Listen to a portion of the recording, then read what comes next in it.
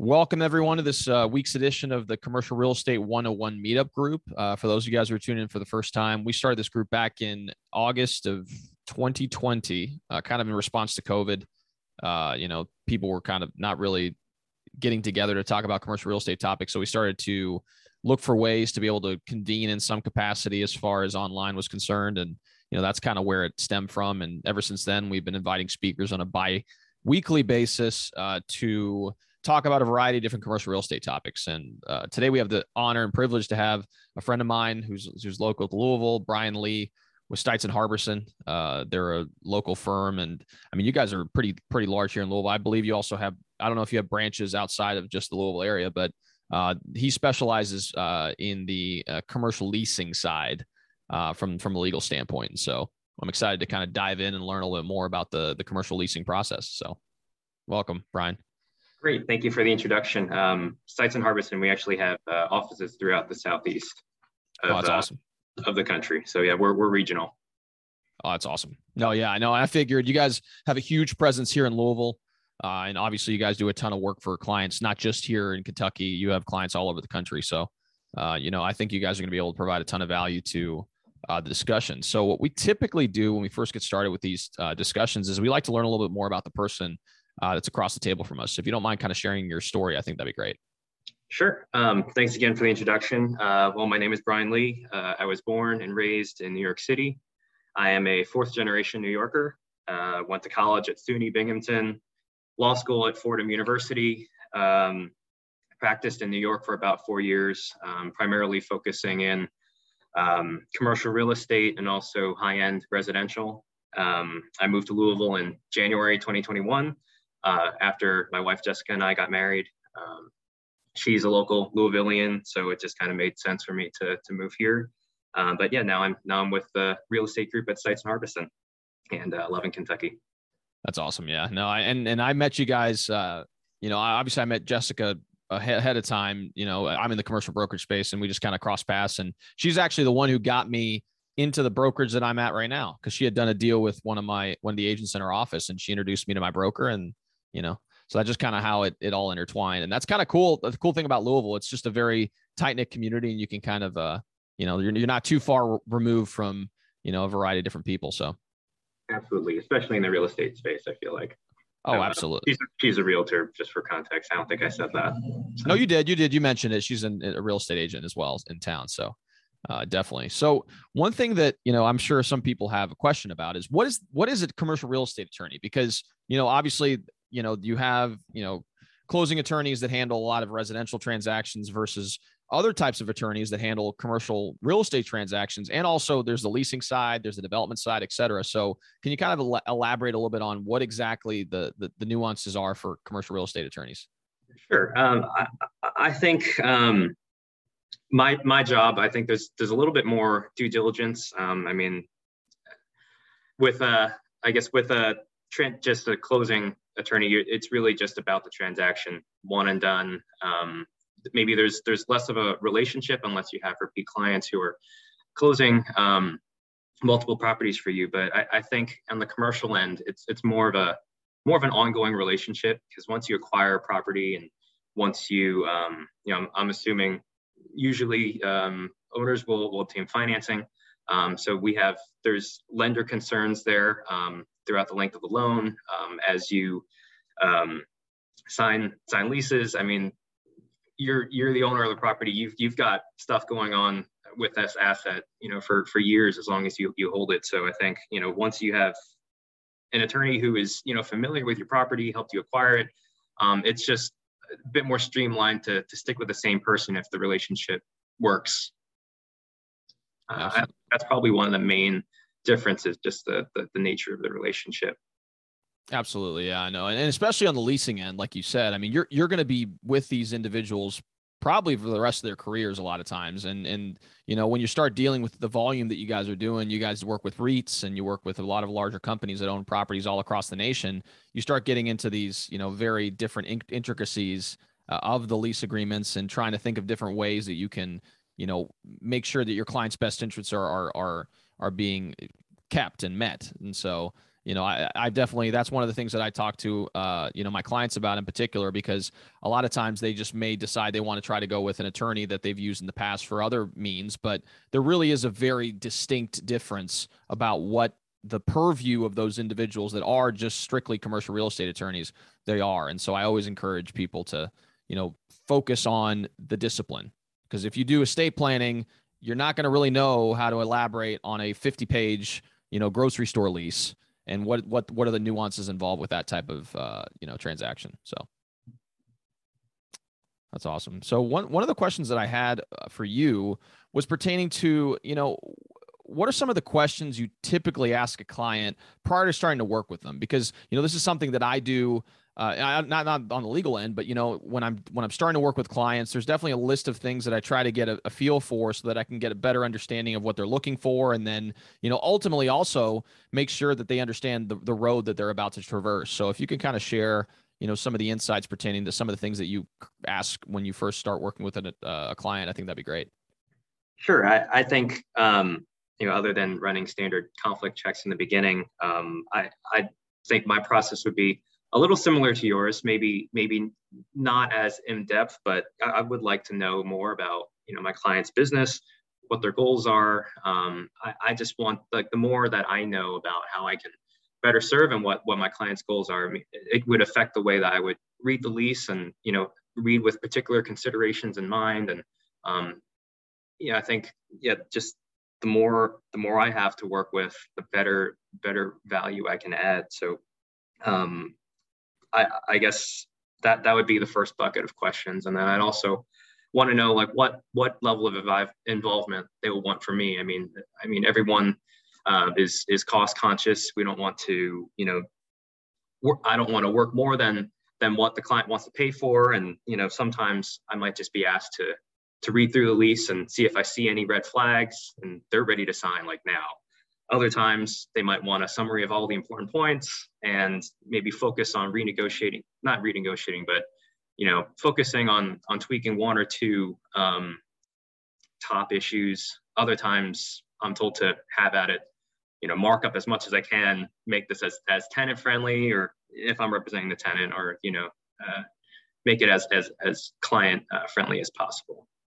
Absolutely. Yeah. And I know we saw each other just yesterday at an event, and he was talking about how one of the deals that he's working on was a REIT, and they're having him go through all these different types of lease abstracts and stuff like that. So to your point, I mean, each client's going to have their own desires and what they want from their attorney, and to be able to, make sure that you align and understand what their expectations are is definitely, I'm sure, of importance. So that's some great insight. So one of the things that I typically like to ask, and this is the reason why I like to ask this, is because I run into this in my practice a lot here. Sorry, I'm just going to make sure that people are muted.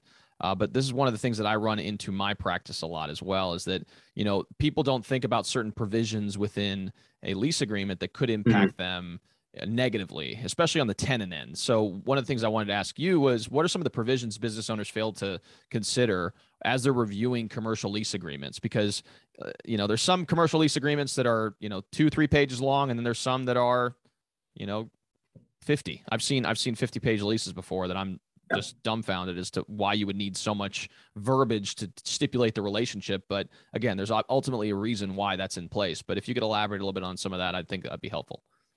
Sure. I think that oftentimes business owners might tend to focus on maybe too heavily on base rent and just the term or the duration of the lease. Maybe not pay as much attention to other things. Some of the monetary terms that I think sometimes fly under the radar are, kind of the share of the operating expenses or real estate taxes that might be passed on to the business owner. Sometimes they include things like capital improvements to the property, which are typically, really should be landlord's expenses, or, building up landlord's reserves for, a rainy day or something like that. And, that's typically not part of the general day-to-day maintenance of the property. So I would try to exclude that, on the tenant end. Also, I guess late fees and charges, there could be, it could be a lot higher than than tenants would like. Sometimes there are other things that might not necessarily be what you would think of as being a default under the lease that might trigger additional fees that people should look out for. On the non-monetary terms of the lease, I think one of the big ones would be the ability to assign the lease. Like if you're a business owner and if you get to the point where you would like to sell your business to someone else, or maybe just some of the assets, like the lease, the ability to assign would be very important. And a lot of times we will try to include a permitted transfer set of provisions where you can assign it to an affiliate of your business or to a parent entity, or in the event that you're selling the business, we want it to be able to go to the successor entity, whoever purchases your property. We want to be able to assign the lease without getting the landlord's approval, because ultimately they're going to be on the hook. There might need to be some sort of carve out, like maybe their net worth might have to be equal to your net worth or higher. But there are ways to do this where you won't necessarily trip up your other side of the transaction where you're trying to sell your business. Definitely. No, for sure. I couldn't agree more on that front, especially the assignment piece. I run a lot of times into clients that, especially those who are just getting started, where they're they think the world of what's going to happen. They're going to, expand and do all these different things, but they don't realize that it's always good to kind of have a backup plan just in case, especially in the subleasing part of things, like having the flexibility to do that is important. And obviously the co-tenancy piece, because I'm in the retail space. So, I'm sorry, not co-tenancy, but essentially restricting the uses on site sometimes, in particular on shopping center deals. Because if you don't want to be located next to a liquor store, if you're a liquor store owner and you're in a shopping center and then the tenant or the owner tries to put in another liquor store right next door, that's not going to be good for business. So having some restrictions, or at least just having a discussion about what that looks like, is something I've come across in my end. And obviously I'm not a lawyer, so I definitely did not negotiate any type of, verbiage or anything like that. But these are just some of the things that I saw as well on my front. So I actually just, earlier this last week, I think to your point, permitted uses or restrictions on the use are key. I was reviewing a lease earlier this week where it was for like an oil change, like a Jiffy Lube type of business.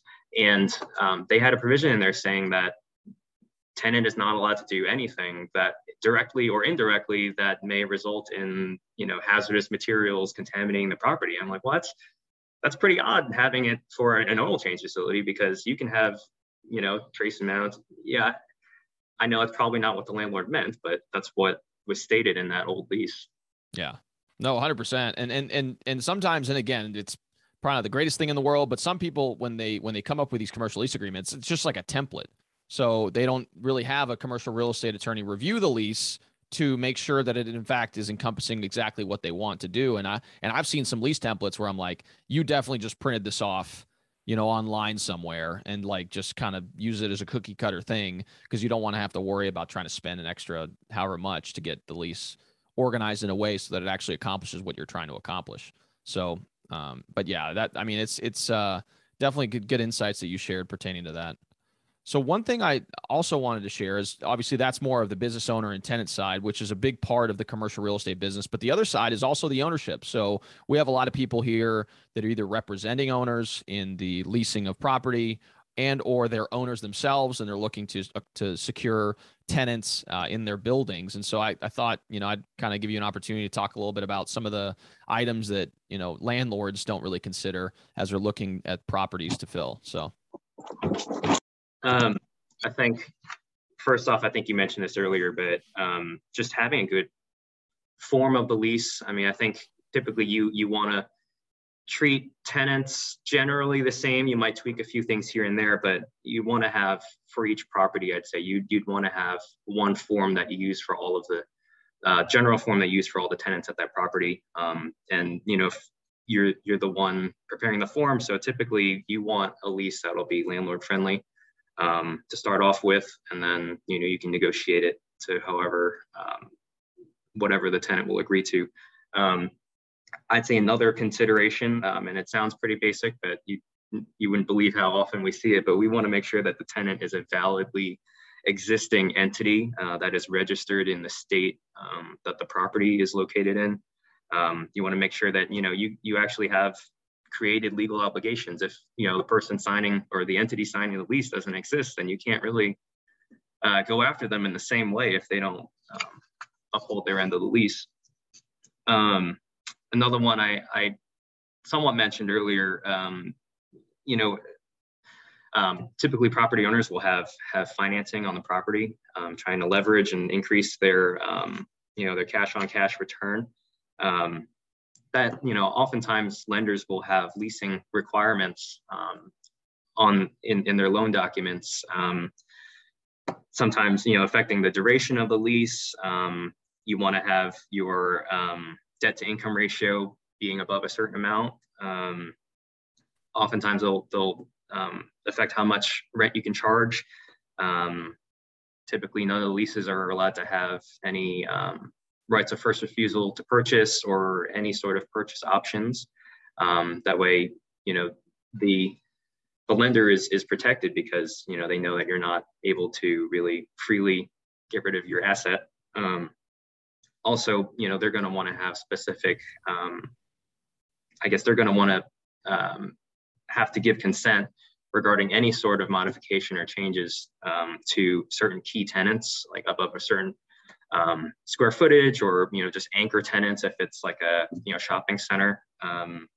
You want to keep the lenders happy, otherwise you'll risk running default on your loan. And that's important because if you default on the loan, obviously they can foreclose, but they can also accelerate the accelerate the loan payments, so you're paying it all up at once, which is pretty scary if you're talking about a multi-million-dollar loan. Those are some of the and also another one I could think of, obviously picking tenants is very important. Raphael, you mentioned earlier having maybe some sort of, might want to consider offering certain tenants exclusivity rights to be the only pizza shop or the only whiskey bar, or bourbon tasting. That's big in Kentucky. I just worked on one where there was a bourbon bar and on one end of the premises, and then there was like a brewery that opened up, or a sports bar that opened up right next to it, and we had to specifically negotiate, a sports bar, you're allowed to sell maybe one or two types of bourbon, but this is the exact brand and the exact line that you're allowed to sell, so we don't run afoul of that. So you really definitely want to have a mix of tenants that will kind of symbiotically direct, increase traffic flow or foot traffic to your establishment. Definitely no. And you mentioned the lender piece. How closely do you review some of those mortgage documents? Because I imagine, like you said, you mentioned the lender provisions and the covenants that you have to follow in order to make sure that the loan is essentially compliant over a period of time. So how closely are you working to evaluate, what provisions exist within that those mortgage documents? Sure. I basically every time I'm drafting a lease, I have to turn back to that loan agreement and go through to make sure that, typically, I mean, all we need to do is ask the lender for consent. But, if there are enough things that I could tell that the lender's concerned about, that'll, they may come back with comments. And oftentimes, these are large institutions. So oftentimes they can be slow, or things can get lost through the cracks, or it has to get to the desk of the right person. So it can add weeks to a lease negotiation where you've worked out your basic deal terms with the realtor like weeks ago, and the attorney may have sent out the draft of the lease a couple weeks, a week after that, or 3 days after that. But sometimes getting lender approval can take time. So if as a property owner, if you kind of know, or if you ask your attorney like what the loan agreement says, like which types of leases will need lender consent and which just need notice, that would be really helpful, because that would help you kind of streamline how you're going to market the property, market what duration of the lease, market the rent. Sometimes they might have some permitted use kind of restrictions. So that the more you can streamline that, the better. I'm sure, as a business owner, you'd also want your tenants to be signing quickly, and they're going to want to sign quickly on their end too. So anything to streamline the process. So I'm looking at loan agreements every day. That makes sense. No, that's good to know. And obviously that's, like you said, it's an important part of making sure that you're working within the confines of what is actually needing to be done in order to make sure that the property performs as intended, and also that you're complying with all the requirements that the lender put forth. So that's a great advice. So one of the questions that I had, which again, there's people on the call and, that are watching this on YouTube and various other platforms that are in a variety of different property types. And commercial real estate is not just the commercial office buildings. It can include retail centers, as we've kind of discussed. It can include industrial buildings. It can include multifamily, even as you start scaling above 5 units. So, can you touch on a little bit about some of the nuances between the different property types, and then, maybe elaborate a little bit on, some of the things that you think are beneficial depending on what property type you're focused on? Sure. I guess for multifamily, typically you're dealing with residential leases, and varies from state to state, but typically residential tenants enjoy greater rights and protections than commercial ones do. So it might make them harder to evict if they're not paying. And I guess oftentimes there are also punitive damages if you as a landlord improperly eject a tenant. So I think it might be easier to run afoul of landlord-tenant laws if with that type of asset. For industrial, I think hazardous materials is often a major concern, especially if the space is already somewhat contaminated. Who's going to clean it? Do you even need to address it right now?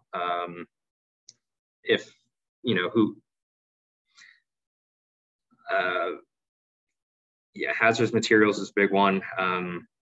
Oftentimes, a tenant's build out of a space might be more, more specialized or more specific to that particular tenant.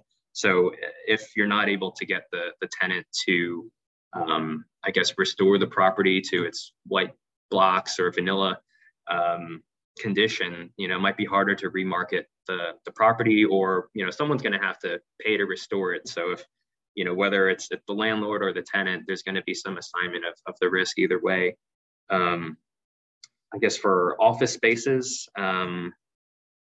those are typically, I don't know, I feel like there often aren't too many different concerns. I know that there are, the common areas you want to be attractive, stuff like parking, elevators. You want to make sure that the HVAC system is running during business hours, and oftentimes that's negotiated because it takes a lot of energy to run those things. Sometimes though, like for medical offices, you need to they have certain security requirements for storage of records because of HIPAA. Sometimes that's something that would need to be kind of worked out, but offices tend to be a little easier. But for retail, especially for a shopping center, we've mentioned those exclusivity or provisions before. You definitely don't want to have two tenants in the same place offering the same types of service. So that can be a bigger concern there. Absolutely. No, I couldn't agree more. And you start getting into those, and you do this for all property types as well, but the lease abstracts that you guys create are pretty, I mean, they could get pretty elaborate. So definitely important work that you guys do for sure. So All right. So one of the questions I wanted to ask before we open up to Q&A, just so you guys know that if you guys are tuning in for the first time, we actually open up to Q&A so you guys can ask your questions. And obviously we're located in Kentucky, so I'm sure there's some questions that may be very, very specific to your state or municipality that Brian may not be able to answer specifically, but I'm sure there's certain things that Brian can definitely answer as more of a general term. But again, we just want to make sure that you guys have an opportunity to ask any questions you guys may have. So but before we do that, I wanted to ask, so if someone's interested in learning more about, commercial leasing process, especially as it pertains to the things to consider, what are some of the best resources out there, do you think? Sure. Well, if you're looking for space, I would definitely speak to a commercial agent like Raphael. But if you're just interested generally, there are a lot of books and videos and podcasts out there. But I would say that I've learned the most about leasing just by reading actual term sheets and the actual leases that come from those term sheets. I know it's harder to get your hands on those, but if you have a friend who's currently leasing commercial property, or I would recommend asking them, just see if they give it to you, maybe after redacting certain financial terms and stuff like that. But if you could kind of just see how it's structured, kind of see hey, if I know my friend's business, like they are they sell cars or something, these are some of the things that they have in their lease, or that's something that may not really apply to them, or I think just kind of reading through different types would really kind of expand your knowledge. Absolutely. And if you guys are in the brokerage space and you operate in a brokerage where, you have a residential arm and a commercial arm, you never know. Maybe you could ask, the broker on the commercial side to see if you can get access to some of these templates just to review and kind of get familiar with that process. And like Brian said, I mean, attending some of these either meetups or other types of national organizations that are focused in commercial real estate, a lot of times you'll be able to gain access to relationships that you can leverage to get some of this information as well. So I know you guys are you involved in any organizations in particular, Brian, that are commercial real estate focused? I'm still new here. I haven't branched too much, but I did want to try. I did want to visit CRE at some point soon when work slows up a little bit. Yeah, and that's CRE is another big commercial real estate group here in Louisville. Yeah, and there's actually it stands for Commercial Kentucky Real Estate Exchangers, but there's real estate exchangers groups all across the country. So and I know this because I did some research on it, and it's a lot of times I think here locally you have to be licensed, but you come together and it's just literally people coming together to talk about different deals and creative ways to be able to solve problems when it comes to commercial real estate deals. So maybe an organization worth checking out. So. All right. So what I'm going to go ahead and do now is I'm going to open it up to Q&A. So if you guys have any questions in particular, feel free to type away in the chat box. We do have almost 80 people on the call, so I just wanted to make sure that to streamline it, it's easier just to type it out in the chat box, and then I'll respond. So, all right. So we had one question related to may I record this or is it available later? No. So we are recording this as well. So if you guys want to refer to this at a future date, you will have it available, and I will actually post the video in the group, LinkedIn group, once it's all said and done. So, all right, I'll check our live stream as well, just to make sure if anyone has any questions in particular. Tara, I think you had a question. Are you typing away? Okay, sounds great. All right. Good. So we have one question coming in. So it looks like in light of the pandemic, what new lease provisions have become more relevant to tenants and landlords? That's a good question. Sure. One thing I saw, I don't see as much now, but I definitely saw, I guess earlier in the pandemic, a lot of people were amending the so-called force majeure provisions, where if anything really unusual act of God situation like riots, often did not say global pandemic, or or if there are governmental like regulations that affect the running of business, or if there's a labor strike or even war. I think a lot of times the provisions often have war in it. Then certain obligation, a lot of obligations under the lease are kind of forgiven or kind of postponed. I guess in light of the pandemic, there's been a greater push to add those sorts of considerations, but also, just any time that the government may just kind of shut down business or prevent you from operating, to the force majeure section. And then also related to that provision, also kind of clarifying that you may not have to perform any construction obligations or, those, actions, but you will still have to pay. So you might not have to do whatever it is now, but you're still going to have to keep paying rent. So that's something landlords push for. That's always something that tenants push back on. And, depending on everyone's bargaining power, you kind of shake out in the middle somewhere. Absolutely. I mean, there was a, I think it was a Supreme Court ruling, or maybe not a Supreme Court ruling, but there was a high level ruling pertaining to the force majeure clause early on in the pandemic. I remember reading about it because there were a lot of tenants across the country that were trying to invoke that provision to, essentially not have to pay rent. And there was a big battle, obviously, across the nation that people are saying landlords are obviously on one direction and, tenants are in the other direction. So I remember reading an article a while back on that. So. And to that point, I think a lot of people ended up, a lot of landlords ended up kind of just taking the rent that would have been due in the early months of the pandemic and kind of spreading out the rent throughout the remainder of the term going forward. I know that was a popular way of handling that. Definitely. All right, so we have one question. I think you alluded to riot damage. So in a scenario of riot damage, who's that typically covered by? And I'm sure that's obviously it depends, but I would say, really would depend on the insurance coverage and type of the lease too. I mean, a lot of times, the owner would have their own property insurance. Sometimes when I say it depends, sometimes, if it's a triple net lease, oftentimes they'll have the tenant kind of take care of that. But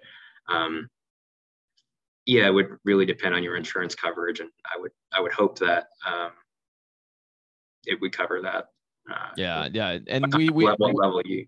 Yeah, and obviously talking to a commercial insurance broker in particular would probably be a good point to do so, because that's another thing. We had another gentleman come on several 2 months ago, I think, that was a commercial insurance broker, and he talked about the nuances of commercial insurance, because a commercial insurance policy can be as skimpy as a $1 million general liability policy, and then you can start getting really granular in what is actually being covered. And so getting advice from someone who actually does this on a day-to-day basis, and they read these policies and get an understanding of what the risks are involved with your enterprise is going to be crucial, because what's specific for a meat processing plant for coverage is going to be completely different than what a bike store is going to need.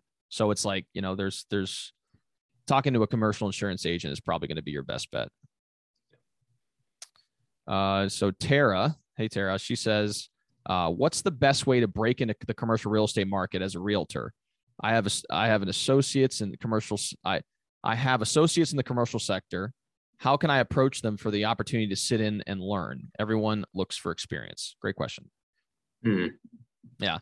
And I can even touch on that. If you're looking to get in the brokerage side, that's what I did. I actually came from a tech background. I'm an engineer by trade. I was a software consultant, and then got into the brokerage space. And interestingly enough, Brian's wife had done a deal with my broker. And so actually that's what enabled me to, I had met Jessica through networking, and I just kept telling everyone, I was like, hey, I want to get into commercial brokerage. I want to get into commercial brokerage, and just kind of let people know that that's what I wanted to do. And lo and behold, people are like, oh, I know someone who's in there. And they just kind of made introductions. And, I interviewed with 4 or 5 different people, or not even interviewed, just to grab coffee with people. And, you're not always going to fit everywhere. Like I didn't fit with like several people that I met with, just personality wise and, goals, et cetera. And then ultimately I met with my broker, and we just kind of hit it off. So it's one of those things where the more people you talk to, the more people you tell about your interest in getting in, I think that's going to actually ultimately lead to success. And obviously leveraging LinkedIn is huge. So look in your local area,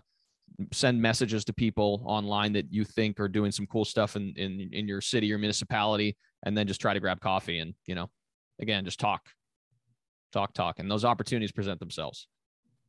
Nowadays, everyone's just Zoom call away. So, oh yeah, world's your oyster. Yeah, exactly.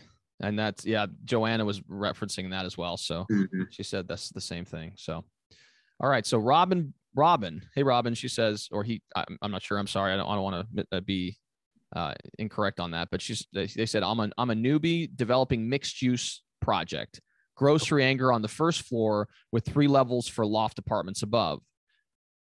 What are the main issues for me to consider leasing and otherwise? I think before, I guess the first level of consideration that I would think of is typically for mixed use, it would depend on kind of the ownership structure. I mean, as the developer, you can kind of develop it as a condominium where you're selling off pieces of the building, like you have an actual deed that you are giving to I guess to the purchasers, and they will own the box basically floating in the air of those spaces. And there are residential condominiums. There are also commercial condominium units. And if you are having a condominium where you're actually giving the other person title, it is best for a developer to set the ground rules through, I guess, a covenant of a bunch of restrictions kind of filed against that, kind of creating like the condominium board, which would create kind of like policies for the whole building, kind of balancing the residential and the commercial aspects of that. If you're not going to be selling the portions to the actual, and you're just going to rent them out, it's a little bit easier in that regard. But yeah, I think that'd probably be my main concern, just starting off with the actual building, and that could take time to develop. Absolutely. And then Joanna mentioned noise restrictions and stuff like that, and that also falls in, like you said, the covenants for the building, or covenants, conditions, and restrictions for developers and stuff. And when you're dealing with residential versus commercial on the bottom, I'm sure there's nuances versus if you just have like a complex that would include offices and retail and whatever. So right, but I personally, I love mixed use developments. I think it's a very efficient use of space. Definitely growing in popularity. So yeah, and I'm sure you did a lot in New York. You mentioned the residential high rises and stuff. I mean, I'm sure there's those mostly are mixed use. I mean, especially if you're incorporating retail or some other storefront in the bottom floor. So very much so. Actually, I recently sold my co-op apartment. I know co-ops are less common in most areas of the country, but to give you a sense of how interestingly structured my building was, there were maybe about 250 residential units as part of the cooperative residential corporation. That was the large. My whole building was a condominium technically, with 6 or 7 different units. The largest unit was the residential housing corporation, but then there was also a parking garage unit. There were several retail storefronts on the first floor, which were each 2 or 3 different units. And then there were a slew of professional offices in the second, third, and fourth floors. So I guess collectively, they had a condo board, for the business owners and the residential people all together. And it was very interesting kind of seeing the financials, basically as a residential property owner, I didn't see much common charge increases, because a lot of that I think was, the building was kept afloat, I think, by a lot of the commercial owners. Oh, absolutely. And co-ops are interesting too, because I mean, correct me if I'm wrong, but with condos, like you own whatever's inside your walls, but with co-ops, it's like a fractionalized interest within the property. Is that correct? Or it was kind of weird. I owned it was like 0.03% of the whole building or something, or rather of the housing corporation. But then so I had a stock certificate, like I owned part of the company. And that stock certificate gave me the right to have this lease to apartment 1525. And so I was technically their tenant, even though I was also a an owner, a part owner. Shareholder. Yeah, There you go. exactly. That's awesome. All right. So Pon asks, can you talk about a typical lead time for lease negotiations and finalizing the lease agreement from start to finish? I know this varies by property type, but he'd like to elaborate a bit. Sure. I mean, I think, and this really will go to the, I guess, it really depends on how much you have fleshed out the initial term sheet, when working with your realtor. I mean, I know oftentimes, especially with my REIT clients, they won't send me a term sheet until pretty much everything's been hammered out. Like I might think of a couple things that need to go back on, but the more fleshed out it is, typically I could just send out a draft of a lease, and tenants will just sign it. If there needs to be some back and forth, I've seen some go on for 2 or 3 weeks. And it also kind of depends on how long it takes attorneys to review it and send back. But I think doing a lot of the work on the front end would really, really expedite the process. And like I mentioned before, also, whether or not this lease needs lender approval, that could be big. That can set you back weeks as well, even though, you have everything ready to go. You've really just about finalized the lease, but, you're just waiting on lender's consent. That's definitely something to consider. Definitely. No, some great advice. All right. So we had a question. Can a tenant opt out of LTA? Do you know what I don't know the acronym. I'm sorry. LTA. Yeah. What do you mean by LTA? Yeah. That's a good question. In the meantime, what I'll go ahead and do is I'll move to the next question, and then we'll come back to that one as well. But if you don't mind kind of specifying the acronym, I think that'd be great. So Missy asks, is there a preference on which platform to use for any particular type of property in regards to Crexi or LoopNet, or any other suggestions you recommend? So yeah, I guess that's more listing for properties. Yeah. So probably more your end, Raphael, than mine. Yeah. And just through my experience, and again, we're located in Louisville, and for other cities it may be different, but we've been leveraging Crexi a lot more than LoopNet. From my understanding, LoopNet is actually owned by CoStar. So a lot of the the listings that you put on there, unless you have a CoStar subscription, or I think LoopNet has a separate subscription, but unless you pay to play, essentially, they're not going to distribute the listing to every party out there. It's only going to be people who actually can sign in to LoopNet, and LoopNet's free. So if you log in, you can see all the listings. The thing is with LoopNet, from my experience, is that a lot of those listings are old.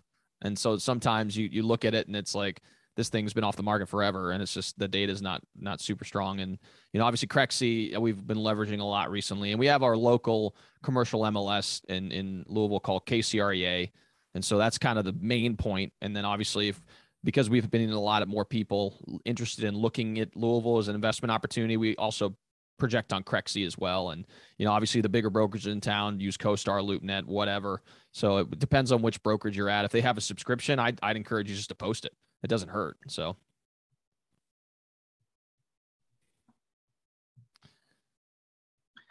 I think, right.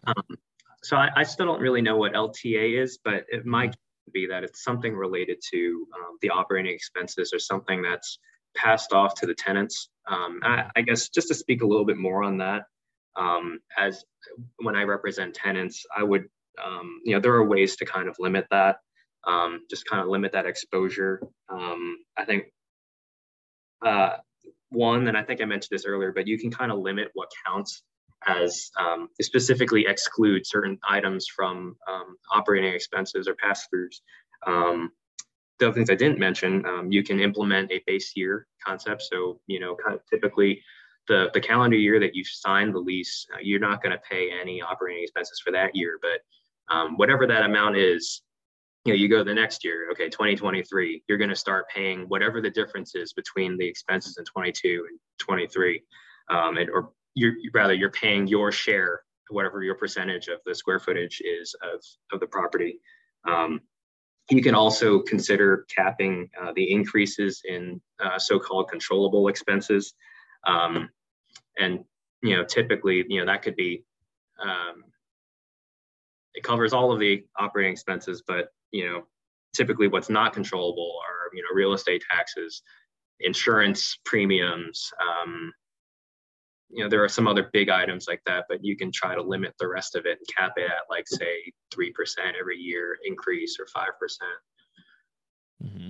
Yeah, no, I've seen a lot of times with the increases for rents, sometimes they'll specify the actual percentage, and then sometimes they'll reference the CPI, and then sometimes to what you're referencing, they'll say not to exceed X percentage. So it really just depends. And obviously in this environment we find ourselves in, with inflation being what it is, I mean, some of those CPI leases are, the tenants are kind of kicking themselves right now because they're like, oh man, we're going to get an 8% jump next year, or however much based on the CPI. So, it's definitely something to consider. And there's obviously nothing you can do as an individual, but you have to consider the fact that, there have been high inflation times in life. And so, factoring in, if you're a tenant, you can get like a set amount that increases every year. I would encourage you to try to just get that, as opposed to tying it to some sort of index. So I agree. I think from what I'm seeing on the term sheets, I rarely see a CPI, I guess, structure. I think, I don't know how negotiations were before they came to me, but I would suspect that most tenants, just really are not willing to take that risk given the environment we have right now. Yeah. No, a lot of the leases that I've seen tied to the CPI were older leases, because we're acquiring a shopping center or something, and that just going through the leases and it's tied to this consumer price index, and I'm like, okay, well, the tenant's going to be in for a rude awakening here. So, and obviously it's all negotiable and stuff, but something to consider. All right. So we had a question. What, if any, federal statutes or regulatory framework is relevant to an attorney entering the commercial leasing area of law? Okay. I guess just a couple off the top of my head, just off the cuff, just kind of non-discrimination of people, just based on their protected classes. That's across the board in all businesses. But another one that I see often, two more that I often see. We talked about hazardous materials and kind of the federal regulations that kind of define what those are. And two, the Americans with Disabilities Act, the ADA, that's often very highly negotiated in build outs. Tenants will want the landlord to say, to represent that the premises are ADA compliant. Landlords will kind of try to deny that, but, or not deny, but they don't want to make that representation. And it can be expensive to make that compliant, Yeah, no, I agree with that. I mean, I one of our good friends is in the commercial construction space, and making, there's a lot of nuances to making a space ADA compliant. And as you start getting into multi-story buildings, it could get pretty pricey, especially if there's no elevator in place and all these other things. So a lot of expense can be. So Joanna, she asks, I think she was referring to the expenses. So one thing so could you specify exactly what you meant by how long term, Joanna? I think I may have I forgot. You go ahead. Yeah. Solar panel leases are becoming more popular. Oh yeah. Yeah. Okay. So I think she's referencing the length of leases, and you're right. I mean, there's definitely there's some leases out there too that are like obviously land leases. I'm working on a land lease deal right now. Mm-hmm. We're looking at a 20-year with 3 10-year options, so 50 years total. There's cell phone tower leases that are very long term as well. I've seen billboard leases that are extremely long, that sort of thing. So I don't know if you want to elaborate a little bit on some of that too, Brian. I guess for personally, I haven't handled any solar panel leases. I know that they are getting more popular, but given the length of them, I would assume that they are, I guess, similar to a ground lease or a land lease, where you're actually recording that lease in the county clerk's office, because you want everyone to know that that you have rights to be on this property. It's not like a typical 5 or 10-year lease. Like most of those leases say you can't record it, because if the property owner goes to sell the property, it's going to come back as another title defect. But typically like long-term leases like that are you'd expect to find on your title report. Absolutely. And I'll even mention on the ground lease side, because I've learned a lot more since I've been doing some of this work, is that, especially if you're looking to do a ground lease and then develop something on top of it, a lot of times the lenders will want you to have certain provisions in place to ensure that if something were to happen and you default, that they can assign your interest in the property itself to another party. And there's other provisions that you need to talk to lenders about. And they'll say, look, without these provisions within the lease agreement, we're not going to give you a loan. So, that's something I've learned about. And, and also think about when you're dealing with ground leases, you own the structure, but as soon as the lease is up, it reverts back to the ultimate landowner. And so, there's definitely reasons why this could be valuable, especially if it's like a parcel of land that's like super, it's like a phenomenally located parcel of land, and you can make back the investment tenfold by holding it for 50 years. And maybe it's a prime retail location, et cetera. That could be a reason why ground lease may be attractive. And, obviously you don't have to come to the table with as much from a down payment standpoint, because you don't have to worry about buying like the land itself. You're just leasing it. And so, the down payment requirements to acquire a property or to develop a property tends to be lower as well.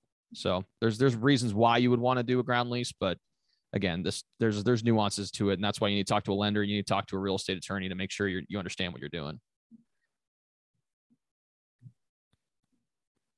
Industrial leases, for those, are considered commercial, right? Industrial. I am the attorney in AZ. Oh, okay.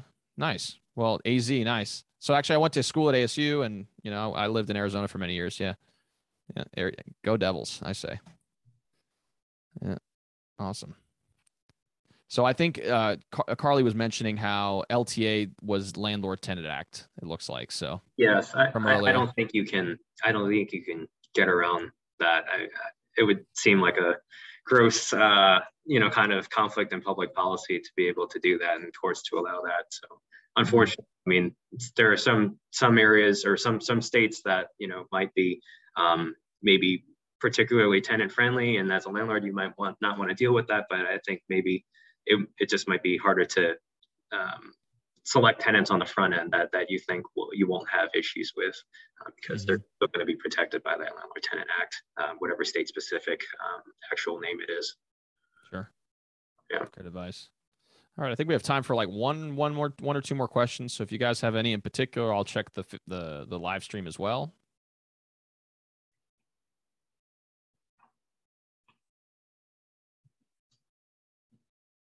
No more questions? All right. Well, I guess I'll ask you one final question. Do you wish, I guess, what do you wish I would, like a question that you think is important or pertinent that I didn't ask you that you think would be of value to the audience? And again, it if you don't have anything in particular, it's fine. And it's not yeah. I don't know if I have anything in particular, but I mean, I do think that commercial real estate's very, very interesting. There's obviously lots of different asset classes, and I know especially now with a lot of fluctuation in the market, a lot more people are interested. In the stock market, a lot more people are interested in real estate because it feels more tangible. You can see a building go up or go down. I think it's a great time to learn more, and I know Raphael puts a lot of good content out there, and I know there are others like him too. So now's a good time to learn. Definitely. No, I couldn't agree more. And, obviously we're honored and thankful to have you come on and share your insights. I know the audience gained a ton of value from your discussion. If people want to learn more about you and maybe get in contact with you, if they wanted to, hire you or whatever the case may be, what would you recommend? Yeah. Well, I'd love to talk. My email address, and maybe we could post this later after the fact, but my email address is blee, B as in Brian, Lee, Lee, @stites.com, STITES.com. And my phone number is 502-587-2081. Absolutely. And what we're going to go ahead and do as well is, since we're recording this, we're going to include this in the description. So if you guys are watching this on YouTube, it's going to be in the description. If you guys are listening to this in a podcast format, whether it's Apple Podcasts, Spotify, whatever, it'll also be in the description as well. So again, thank you all so much for tuning in. We're always glad to see you all. Remember, we do this on a bi-monthly basis. So every other week we have speakers that come and talk about this on a regular basis. And yes, we will be emailing this out to people as far as the recording is concerned. It will be available in a video format, which we will post on the group. So again, thank you all so much for tuning in, and we'll see y'all next time. See you guys. Thanks, everyone.